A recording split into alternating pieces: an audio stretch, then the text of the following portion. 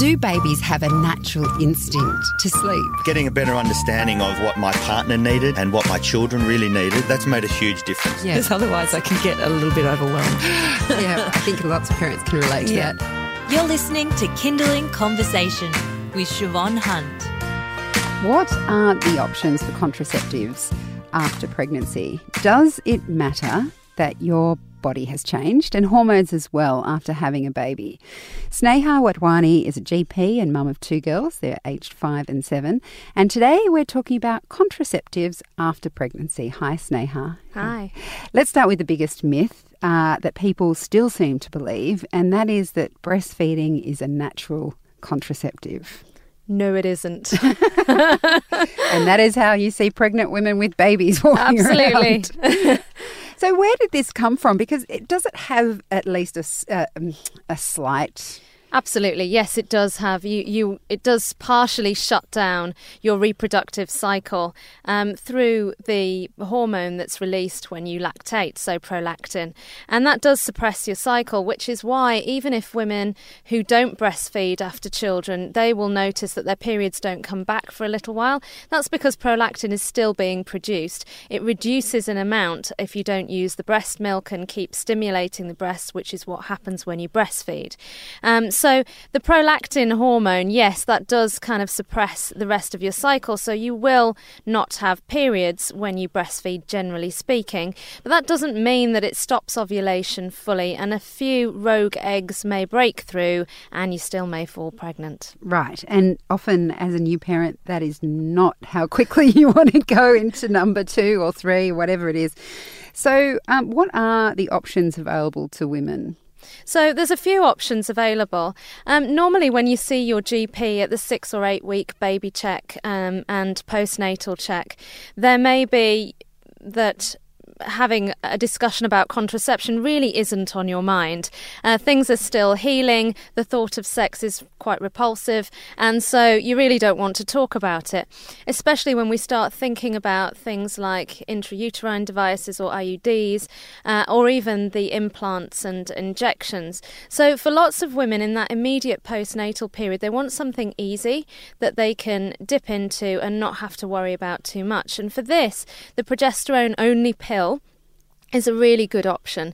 So this is a pill without estrogen, and the reason we use that is because if you've got a baby boy and we give you a pill with estrogen in it, we could cause them to become a little bit more feminine than we would like. So we use a progesterone-only pill, which might be called the mini pill, and with that, you take it every day, you don't have a break, you don't have the magic sugar pills, and generally speaking, during the postnatal period, most women won't bleed either. The only downside to it is that you do have to take it within the same 2 hours every day. So that can catch women out here and there, especially with erratic lifestyles, though when the baby's quite young and you're on a feeding schedule, it can actually be quite manageable as well. And following on from that, what other types of contraceptives can they use? Let's say after the first 6 months and their cycle comes back on, and let's just say they haven't been using that pill, what can they use? So really it depends on whether they're breastfeeding or not. If they're breastfeeding, then again the combined pill isn't really an option for them. But great options for women who've had children are the long-acting reversible contraceptives. So these sound quite scary when we talk about them being long-acting, but the great thing about them is they last for a significant period of time, sometimes 3 months, sometimes 3 years, sometimes 5 years, sometimes 10 years. But the great thing about that is that even though they last that long, when we remove them, they are very reversible. So you go back to your normal fertility really quite quickly, which can be very different to taking the combined pill, for example. You can take that for a year or two, and then when you want to come off it and go back to your normal cycle, it can take up to a year for ovulation to return. And that isn't the case with the longer-acting contraceptives. Why is that? So the reason for that is really with the longer-acting contraceptives, we're using lower doses of hormone for a longer period of time. Certainly when we are using the IUDs, so the non-hormonal IUD or even the Mirena, these are localised hormones or not at all. So we're not affecting your ovulation. We're using the contraceptive mechanism in a different way. Okay. You're listening to Kindling Conversation. I'm speaking with Sneha Wadhwani. She's a GP and mother of 2 girls aged 5 and 7. She's passionate about women's health and has come in to talk to us about contraception after you've had your baby, whether it's your first, your second, wherever you're at. It is a little bit different, particularly if you're breastfeeding, as Sneha pointed out. Another thing that some women can experience after they've had their babies is postnatal depression, potentially postnatal anxiety, which occasionally needs medicine to support it and to help them feel better. Is there anything they should be aware of in terms of that drug's interactivity with a contraceptive? So not necessarily the medication interacting with the hormones that you might be taking, but certainly it's good to be mindful of that mood disturbance, because certain hormones can make mood worse. So the progesterone hormones. So for example, if I had a lady who was having postnatal depression or postnatal anxiety, low mood, I might not suggest what we call a systemic hormone for her. So I might try and stay away from the pill or any of the injectables or the implant. I might offer her something a little bit more locally acting or non-hormonal altogether. So you really want to be mindful so that you don't exacerbate the situation. I have found that GPs don't necessarily encourage the use of condoms. And when they talk about contraception, it always feels like perhaps that's not as safe as some people think. Am I right in that? So you're right, absolutely. Even when used 100%, condoms are only about 80% effective. And on top of that, the reality is most of the time they're not used correctly. They're not going on at the beginning and they're not coming off at the end. They're usually going on halfway through, which means that you're opening your chances to falling pregnant.